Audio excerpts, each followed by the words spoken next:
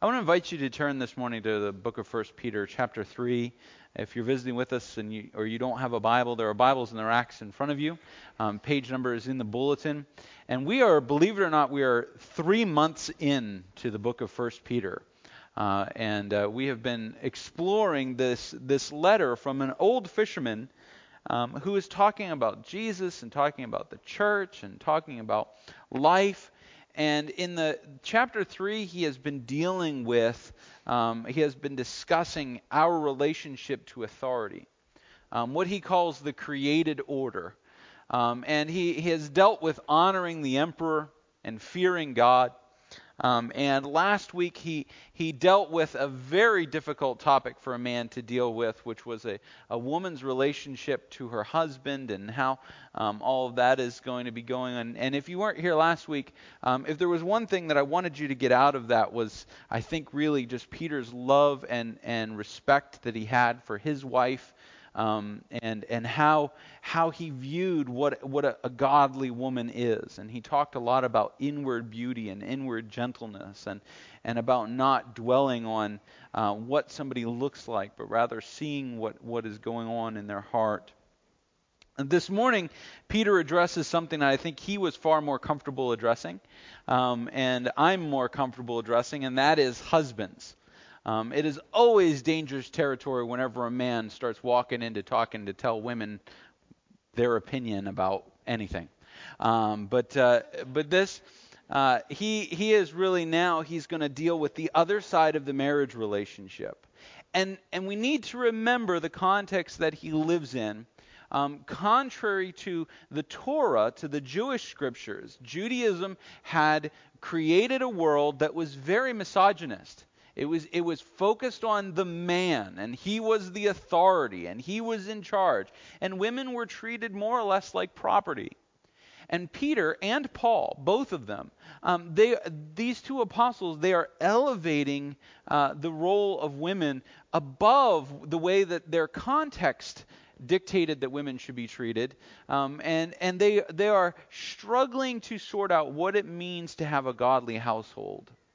And this is a difficult. It was as difficult for them in the Roman Empire in the first century as it is for us in America in the 21st. If anything that 2,000 years of history has proven to us, it's that human beings are human beings, and it doesn't matter where they live or what kind of government or people. We are broken human sinners. And so I want to invite you this morning to just one verse of Scripture. 1 Peter chapter 3 and verse 7.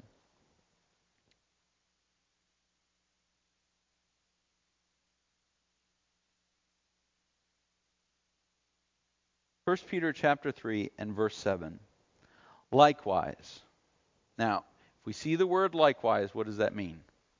Just like before, all right? It's just likewise, just like the previous section. He had said this to the wives, he had said likewise, and looked backwards to our submission to authority and looked backwards to the model of Christ and his submission to authority. Now he's speaking to men, and he says likewise. So he's making a connection backwards. Husbands, live with your wives in an understanding way, showing honor to the woman as the weaker vessel, since they are heirs with you of the grace of life, so that your prayers may not be hindered. Let's pray.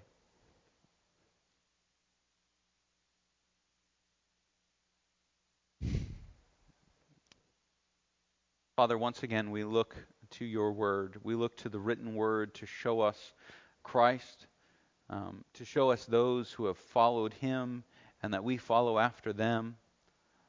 We look believing that this is your revealed word, that it teaches us and leads us, and your Spirit speaks through it. And we ask that you would open our eyes and our hearts and our minds and our hands, that we would receive what you have for us, that we would be transformed by what your Spirit says. Lord, that we would become more like Christ. And in becoming more like Christ, we might become more loving, more merciful, more graceful, more filling the world with loving kindness. Lord, we ask that you would show us what you have for us this morning. In Jesus' name, amen. So Peter now is going to be speaking to men, and there is a distinct shift in tone that takes place between verse 6 and verse 7 of 1 Peter. When he is talking to women, he is very much, I think he's reminiscing about his relationship, and I can't prove this, but it seems like he really, his wife, and we know that Peter was married, his wife seemed to have been everything that a woman was supposed to be, and he seems to have, I just feel, as I read through it, I get this sense that he adored her for her spiritual devotion and and he looked at her and said, this is what a woman should be. And so he calls people to what he identified as the principles that defined her. And again, I can't prove that he's talking about his wife. I might get to heaven and he might tell me I'm completely wrong, that she was, completely different. But I just, there's something about the way he writes. You can tell when you can tell when an old man who loved a loving woman is describing the feelings between the two of them. There's just something about the way he writes. And like I said, I can't prove it, but it just seems like there's a tear in his eye remembering his wife who maybe predeceased him. And he's older. He's older for his day. He's probably in his 60s and possibly even as old as his 70s. And I know that doesn't sound old today, but back then that made him a very rare breed indeed. So Peter is talking about that, and then I think he looks at himself as a husband. And he looks at other men, and he says, I also have something to say to you. And it's no mystery, all right? I'm far more comfortable talking to a man than I am to a woman because I am a man, all right? I know how men think. I can look at you and I can tell you as a man, I can see what you're not saying because I know how men think. All right? There's just something about that, and I think Peter is the same way. He just kicks in to, and now guys, I got something to say to you. I think that's what likewise now husbands, that's what it means. Okay guys, now I got something to say to you. Because you know that in the churches that Peter is writing to, there are those guys who heard this first 6 verses that talk about the wife and all this stuff, and they're going, yeah, I told you so, honey. That's the truth, man. You need to listen to him. He's telling you how to live your life. And so Peter then comes around on men. And his words to men are very direct commands. And he really has one idea that he wants to drive home. And he says it right here in verse 7, right at the beginning. He says, live with your wives in an understanding way. The Greek word live with, all right, your wife, all that whole thing is one word. All right? And the idea is synoikontas. All right. But the idea is to bring together what should be together, to bring the home together. And his belief is that the home is a partnership. It's a shared dwelling place. And it's not a 60, 40, 50, 50, 30, 70. It's a 100, 100 shared dwelling place. It's 100% her and 100% you, and there is a coming together of finding what it is that your home is with you together. How often have you heard somebody say, well, that's her side of things, or that's something he deals with? And there is a certain element of there's complementary roles between a man and a woman. There's nothing that says you have to do everything together. My wife and I, we have certain things that we do and certain things we don't do. I mean, she spends a lot of time on homeschooling. I take care of all the finances and the numbers. Because if I was trying to do, the homeschooling on top of everything else, I'd be stressed out and I'd be yelling and screaming. And if she was doing the numbers, she'd probably be punching me. I mean, there's certain things that we're good at. There are certain things that you're good at and you do. But the reality is the home itself has to be 100% shared. So this idea of sharing the home has a lot of different aspects to it. There's a lot of different areas that we could dive into. We could talk about how some people, they compartmentalize their home to the point that this is my part of my life and you have no place getting into my part of my life. I don't care if I married you and said that I was going to covenant with you and to share everything in goodness and health. This is mine. You no touchy. No touchy. All right? There's that kind of mentality. There's the draw the line. We just happily coexist. We share the home. You get your part and I get my part, and we spend our entire lives buzzing past each other rather than ever connecting and being a part. He's talking about a home that is brought together, two pieces, two whole people coming together, and that the home that they build together is greater than the sum of the parts. The home that you build together as husband and wife, and those of you that aren't married and are waiting for Mr. Right, or you're willing to settle maybe for Miss Not Quite Right, but pretty close. All right, whatever it is you're exploring. Maybe you're exploring relationships, and is this the man or the woman I want to be with? I mean, or you're a kid and you're going, I don't want to be with a boy. They have cooties, whatever. Whatever your place is, you need to understand. Some adult men, adult girls think that, but the adult girl, isn't that kind of a oxy? Anyway, this whole idea of when we come together and we form a home, we bring 100% of ourselves into it. It's a very difficult thing to do. It's not easy.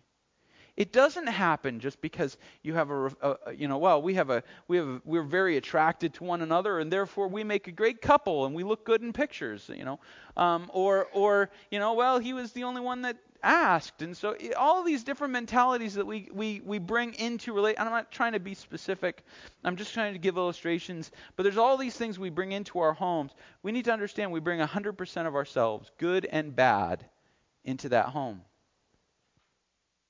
And so he says, you want to live together with your wife, and he uses a great statement. He says, in an understanding way, or with knowledge. The Greek word gnosis is the word that appears here. Understanding, knowing what is going on, who she is. And he's talking specifically to men, so I feel like I can speak specifically to men about this. And knowing who your wife is, not on the surface. Because remember, in the previous passages, in the previous verses, he's talked about how beauty is not measured by whether you have braided hair and beautiful attire and all this gold chains and jewelry. That's not the gauge of beauty, but rather the internal state is the gauge of beauty. And guess what? You can't know somebody's internal state if all you worry about is their outer appearance. You can't know if a person is peaceful inside if all you think about is what they look like. You don't know whether a person has found a true harmony with God through Christ. If they have given their lives over to Him, you can't know that just by looking on the outside. And external evaluation, that goes way beyond just, what they look like. It's also the words that they use to describe. Well, he's a Christian. What does that mean to him? Does being a Christian just mean, I show up at church and I do my thing? Or is Christian a way of life? Has he been transformed? Has she been transformed by the work of Christ in her heart? Has she been broken as a sinner before the Lord and repented of her sin and come to... What's going on inside? I think all too often we are surprised by what goes on inside people because we're so focused on the outside. The exterior. And he says to the husbands, and this is important, he doesn't say it to the men thinking about getting married. He says it to the men who are already married. You need to know your wife. Now that tells me something about the men that Peter has encountered. And I'd say this is relatively not super common, but it does happen, that men never take the time to really know the person. And there's a very good reason for this. Men generally is what they is. All right? I'm going to use an illustration, and I don't mean to embarrass him, but Jed loves superhero comic books. All right. Now, so does Christy, so it's a good fit. All right. But Jed has, I don't think anybody that spent any amount of time with Jed would go, oh, you like comic books? I never knew. All right. Because Jed wears Superman T-shirts. I mean, that's his thing. He enjoys comic books and Boba Fett and that's his vibe. I mean, Matt Birch's license plate says writer. Okay, guess what Matt likes to do. All right? This is not. These are men tend to consciously or unconsciously advertise what's going on inside their heads. All right, this is the reality. If a man thinks a woman is attractive, you really don't need to ask him, because all you have to do is look at where his head is. Do you think she's attractive? No. All right, men tend to be very. Our surface tends to be conformed to our interior. Does that make any sense? Now, men can get good at deceiving. We can learn to deceive. We can learn to hide what we're going on. And it's a shame that we do that, but we do. And so men tend to, and I'm dealing in generalities, but men tend to assume, well, if I know what's going on the surface, I know what's really going on. I know I need to deal with the situation. You ever been in a fight, guys? You ever been in a fight with your best friend, right? How do you generally resolve a problem with your best friend as guys? You grumble and complain about it until the next time you see each other. You go, and then you go off and do something together. You're all set. It's over. It's done. All right. That's how men tend to think that way. It's neither right nor wrong. And it's a mistake, however, to assume that all people work that way. And it is a mistake to not get to know the interior, the inner person of your wife. And women, you need to understand that your husband, when you tell him your feelings and emotions about this, you need to understand that that is not, well, you're crazy. All right? That's not what that face is. You're really going to need to explain that more, because I'm not connecting to what you're saying at all. When a man looks puzzled, that doesn't mean that a man is dismissing you. Generally, men are trying to figure it out. Now, we men, especially we, manly men, we tend to ask questions as demands. Why can't you just not do that? I'm not talking to you about this anymore. All right? And I'm speaking from experience. You have to be a man. You have to be willing to say, no, I really want to know. Tell me more. Explain it to me more. Explain to me, because I don't understand. And it doesn't mean that men are stupid. All right? There's a popular contemporary idea, especially in television, that men and fathers, they're generally big dumb bricks. All right? Men are trying. We try. A man who is trying, you got to work with him. But guys, you've got to be willing to ask. You've got to be willing to know your wife. And I think Peter had encountered enough that there is a certain tendency. Not all guys are like this. I'm dealing in generalities and abstractions, but we need to know who the person really is. We have to get beyond that superficial layer to find out who the person really is.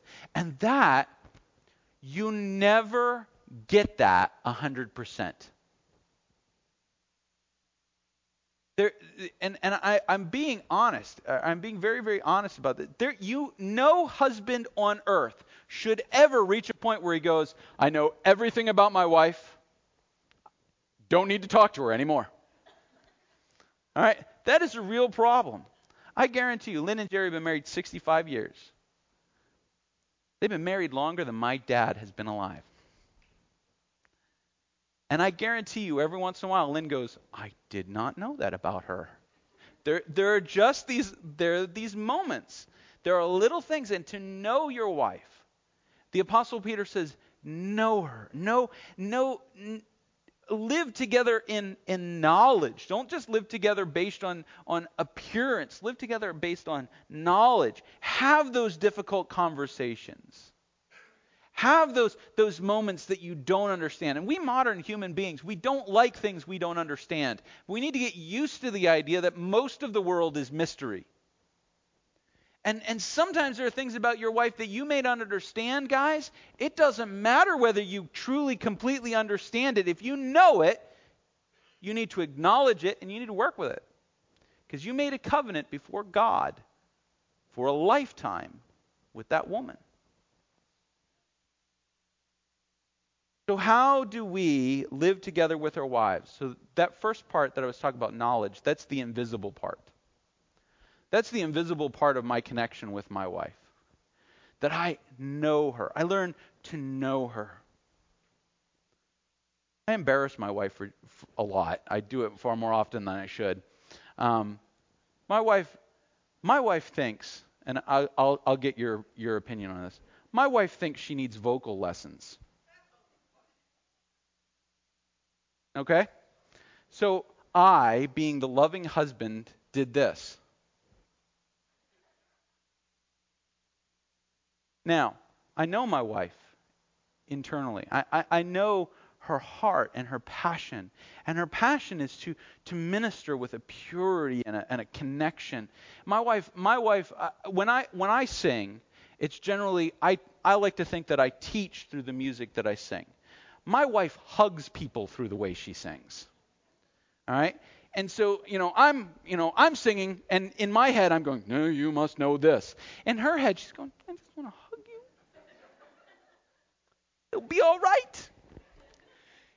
This is who she is. I know who she is, and she wants to be able to connect to those people. I understand that. But that invisible knowledge of who she is not, to her, not as important as the second component that Peter mentions, which is that he says, showing honor to the woman.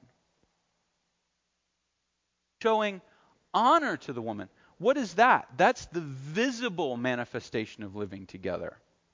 Guys, honor your woman. Let her know how much you love her because she can't hear inside your head. The other men that know you know how much you love your wife, but you have to honor your wife, and it has to be public. It has to be willing. I'm not a touchy-feely person. All right? I don't like being hugged. I don't like being touched. I let Ariel and Nicole, they're allowed to touch me. Other human beings have to ask permission. The dog, I've tried to tell her not to touch me. She doesn't listen. But the cat, he doesn't care. He just jumps on my head. The thing is, right? Even though I'm not a touchy-feely person, I'm not one of those people that does it. Every once in a while, when we're walking through the mall or something like that, I have to reach out and grab my wife's hand and let her know, I know you're mine. And all those other guys, they need to back off. Because I'm almost a black belt. And every once in a while, I have to say to my wife, I have to thank her for doing things that I kind of think, it's just default, thank you for doing, for taking care of this. Thank you for, making the bed. Thank you for loading the dishwasher. Thank you for, honor has to be out loud. It has to be visible. It has to be acted. Now I am the kind of person, I don't really need auditory approval from people. I'm not super interested in people telling me how awesome I am. It doesn't really work for me. In fact, if you tell me something like that, I tend to look at you and go, what are you trying to get from me? All right, this is kind of I'm not an affirmation. I'm a service person. I demonstrate love through service. I demonstrate love through doing the dishes, doing the laundry, sweeping the floor, cleaning things up, mowing the lawn. These are the kind of things I do, but I've learned as a man that I have to honor my wife. And the Apostle Peter then, he throws in this statement that I think is tremendous. He says, honor your wife as the weaker vessel. And we read that word weaker and we think inferior. Don't we? When we read the word weaker, we think inferior. Something that is weaker is inferior. I don't think that's the way Peter means it at all. I don't think that's the way Peter means it at all. Let me ask you a question. If men were so much stronger than women, why don't we have the babies? All right? I don't care how much you can bench press. I don't care how strong you are. You did not allow another human being to develop in your womb for 9 to 10 months and then go through labor. No man on earth knows what labor feels like. I don't care what you've been through. I don't care what you've passed. All right? And every time I hear a guy try to compare something he endured with his wife, it's like, yeah, my wife was labor, it was terrible, she was in labor, but I did that. No. A woman's weakness is not inferiority. I think it's a weakness of perspective. This is the best way I can think of it. How do you build a bridge? If you're a stonemason and all of your life you've built a bridge using stones and arches and pylons, and you construct a bridge and you say, this is what a bridge should look like. A bridge should be massive and powerful and strong. Because you're building out of stone, it has to bear the weight directly down. And then you look at some of the bridges, the modern bridges that are being built, and it's just a single span of an iron beam, and the engineers have meticulously planned out how the weight will be distributed over, and so it's this big open space, Well, men think of strength as put more on, build more, be thicker, be stronger. That's what strength is. But a woman's strength is different. It's not less, it's just different. And so when a man looks at it and goes, that'll never work. Now, I'm about to use an illustration from a somewhat obscure book. But there's a book by called Atlas Shrugged. It's a terrible book. Terrible, awful, poorly written book that for some reason got wildly popular for a little while there. But in the book, they invent a metal. And that metal is 10 times or 7 times stronger than steel.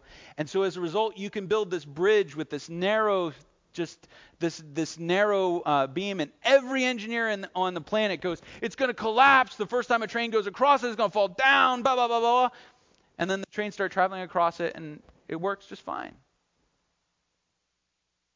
See, often gauging the weakness of a woman has to do with our perspective, with our attitude toward what makes someone strong.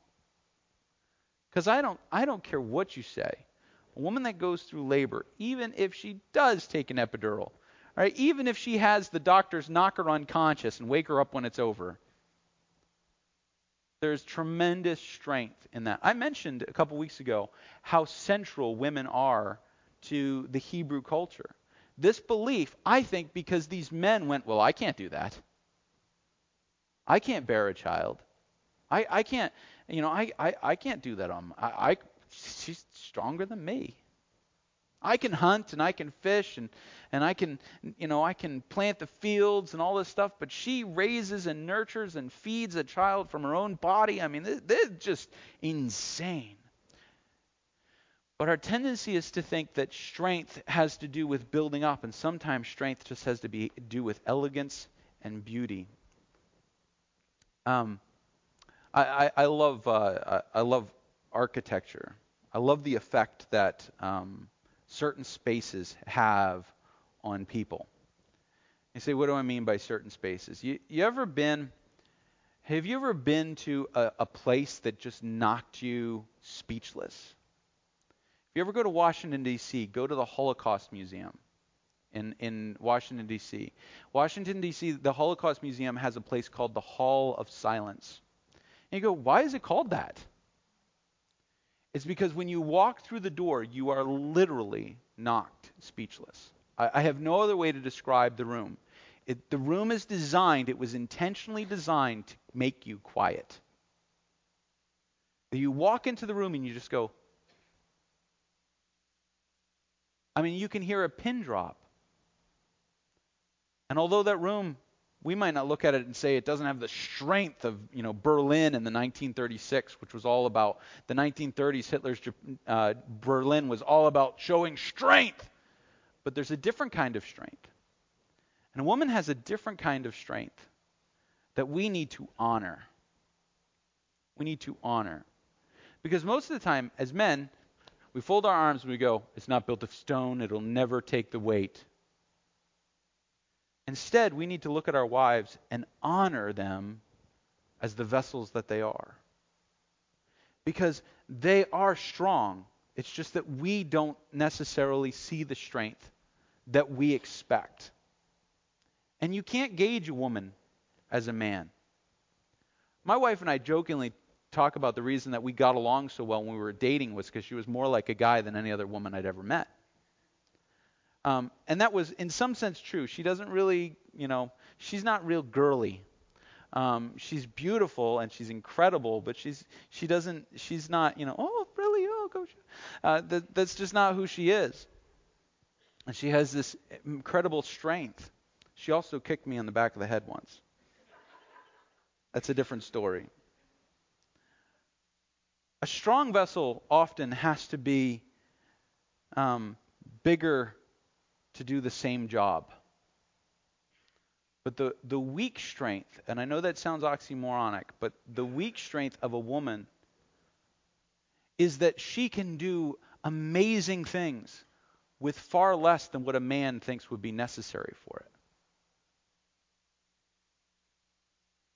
And then he throws out this little thing, and I want to close with this statement because it's just something for us to think about.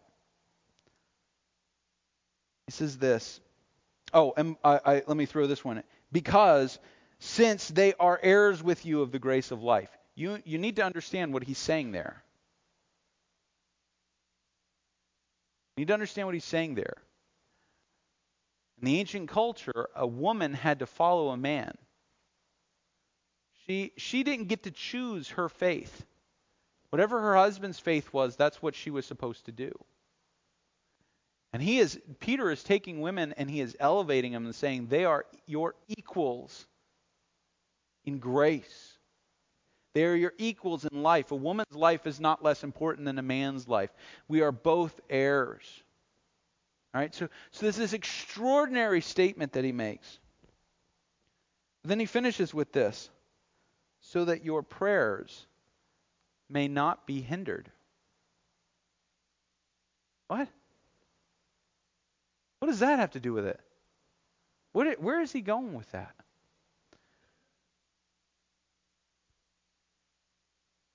Can your relationship with other people affect your relationship with God? In our modern American individualized faith, we would say, oh, I don't have that great of a relationship with that person, or my wife and I are having trouble, but it's okay. I can still move on. I'm still going to be strong. I have go through all these things. I can still, I'm going to persevere on my own. The Apostle Peter says, once a man and a woman come together as man and wife, they have a shared spiritual journey.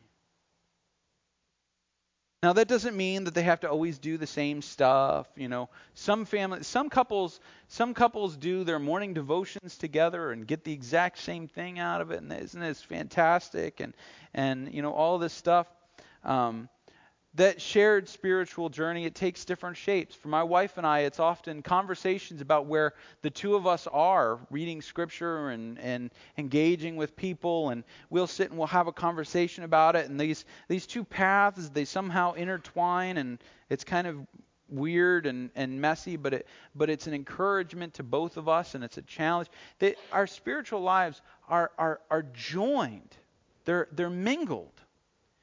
And this is one of the reasons, and this, I know this may sound a little antiquated, and I'm so out of date, and I'm okay with that. I believe that a man or a woman, in order to effectively minister to others, right, and that includes their children to a certain extent. In order to effectively minister to others, they have to focus on that relationship they have with each other. If I'm over here and she's over there and we're not talking and we're disengaged, there is an impact. Although most people would not be willing to admit it, there is an impact to my ability to minister to other people, to see the spiritual needs of others, because my deep-seated, God-created spiritual connection with the person, my primary relationship on earth, which is with my spouse, that's broken. So if the primary relationship is broken, guess what? It's going to affect all of the secondary relationships. And so we often will have conversations about someone being involved in ministry and what their relationship with their spouse is like. You say, that's invasive. Such is life. The church is built of families. Strong families build a strong church. Weak families build a weak church. Individuals build a church that's designed to meet their needs without consideration of everybody else. But when a church is built of a synoikontes, all right, a coming together of the house of men and women in their marriage and their connection, when they're working together and their spiritual relationship, not perfect, it doesn't have to be perfect, but it's engaged and it's living and it's active and it's honoring and it's knowledgeable, it's knowing one another and it's respecting one another. When that is happening, it strengthens the church itself. Because God instituted that relationship first. In Genesis 1, it doesn't say God created man, God created woman, God created the church, then God created marriage. Right? It says God created man, male and female, he created them together. The biblical narrative is that man and woman, that married couple, when they are together, they are together. And you say, well, how does that translate? Well, it means, it tells me that we need to have strong families in order to have a strong church. Right now, the elders are working on a document on our statement on the scriptural view of a family and sexuality. Why? Well, we're working on it for one reason and one reason alone. We believe the Bible, and we believe that culture doesn't get to dictate what the Bible says, and we believe that there are certain scriptural foundations of what it means to be a church. And those are important considerations that we have to look at as a church. It should be ready for our semi-annual meeting in November. Peter looks at the marriage relationship and he sees it as this core of this dwelling together, this connecting with one another. You say, well, I can't do that. Well, today's a great day to start trying. Today's a great start to, I don't even know where to start. How about this? Here's a great question. You want to talk about a great question to start a conversation between a husband and a wife. Sit down with your wife, men. All right, I'm going to go ahead and tell the men they should start with this. Sit down with your wife and say to you, can you tell me all the things about me that bug you? First of all, after you pick your wife up off the ground because you actually ask that question, and you say, no, I'm serious. I don't want you to criticize me, but I want you to tell me, what is it about me and the way that I relate to you that annoys you, that bothers you? And then after you're done with it, guys, I'm just going to warn you ahead of time, don't turn it into a joke. All right? This is my tendency. That's fantastic. Now I know what to do this week. All right? That is not the way to go. Then after she starts bringing things up and you're jotting those things down, guys, because you know what that is? That's communicating honor, that you're actually noting what she's saying, that you're not dismissing it. Try to avoid this. What she's talking about.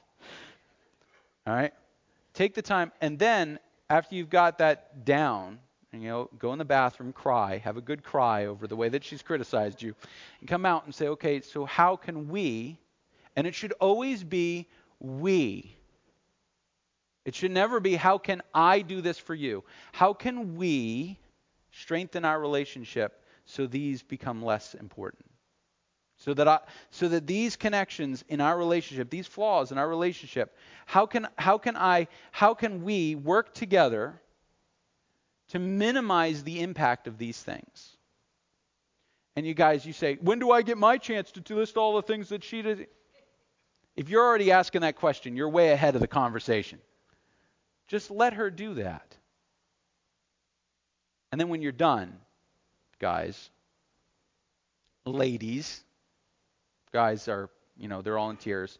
When you're done doing this and you're done being honest with your husband, go ahead and do him a favor and honor him. And say to him, now I want to tell you all the reasons I love you. Don't leave it negative. Don't ever leave a conversation like this negative. Now I want to tell you all the reasons that I love you. Here are all the great things that you are doing. And you say, well, he already knows those things. He already knows that he's a great provider. Look, you just ripped the guy's soul out. Go ahead and throw him a bone. No, be honest with him. Say, here are the issues. These are some things that are barriers in our lives, in our life together. Here are some great things about you, but here are some barriers in our life together. And we want to minimize this because I love you and I've committed to spend my life with you and I am going to honor that covenant. Every difficult conversation my wife and I have ends with this. In one way or another, we say, we made a covenant together till death. We will honor that covenant. Every single time. And I'm not exaggerating. My wife and I have a difficult conversation, and we have had many. And I know I've only been married for 16 years. All right? And everybody's going, well, you don't know the difficulties you're going to face down the road. You're right, I don't, but I am going to tell you how the conversations will end on those difficult times. And it will be, here is the covenant that we made together, and we will honor this covenant. Both of us saying that. And growing and maturing. When I look back in our marriage and I realize how stupid I was at certain points in our marriage, how arrogant I was, how confusing and frustrating I was. And then I look at the conversations my wife and I had where she said, this confuses, frustrates, annoys me. And the ways that we changed and the ways that we adapted and the ways that we got stronger. You have to do that to live together, to build a home that will raise and nurture the next generation of Christians who will live together and build a home and continue the legacy of Christ. Would you join me in prayer?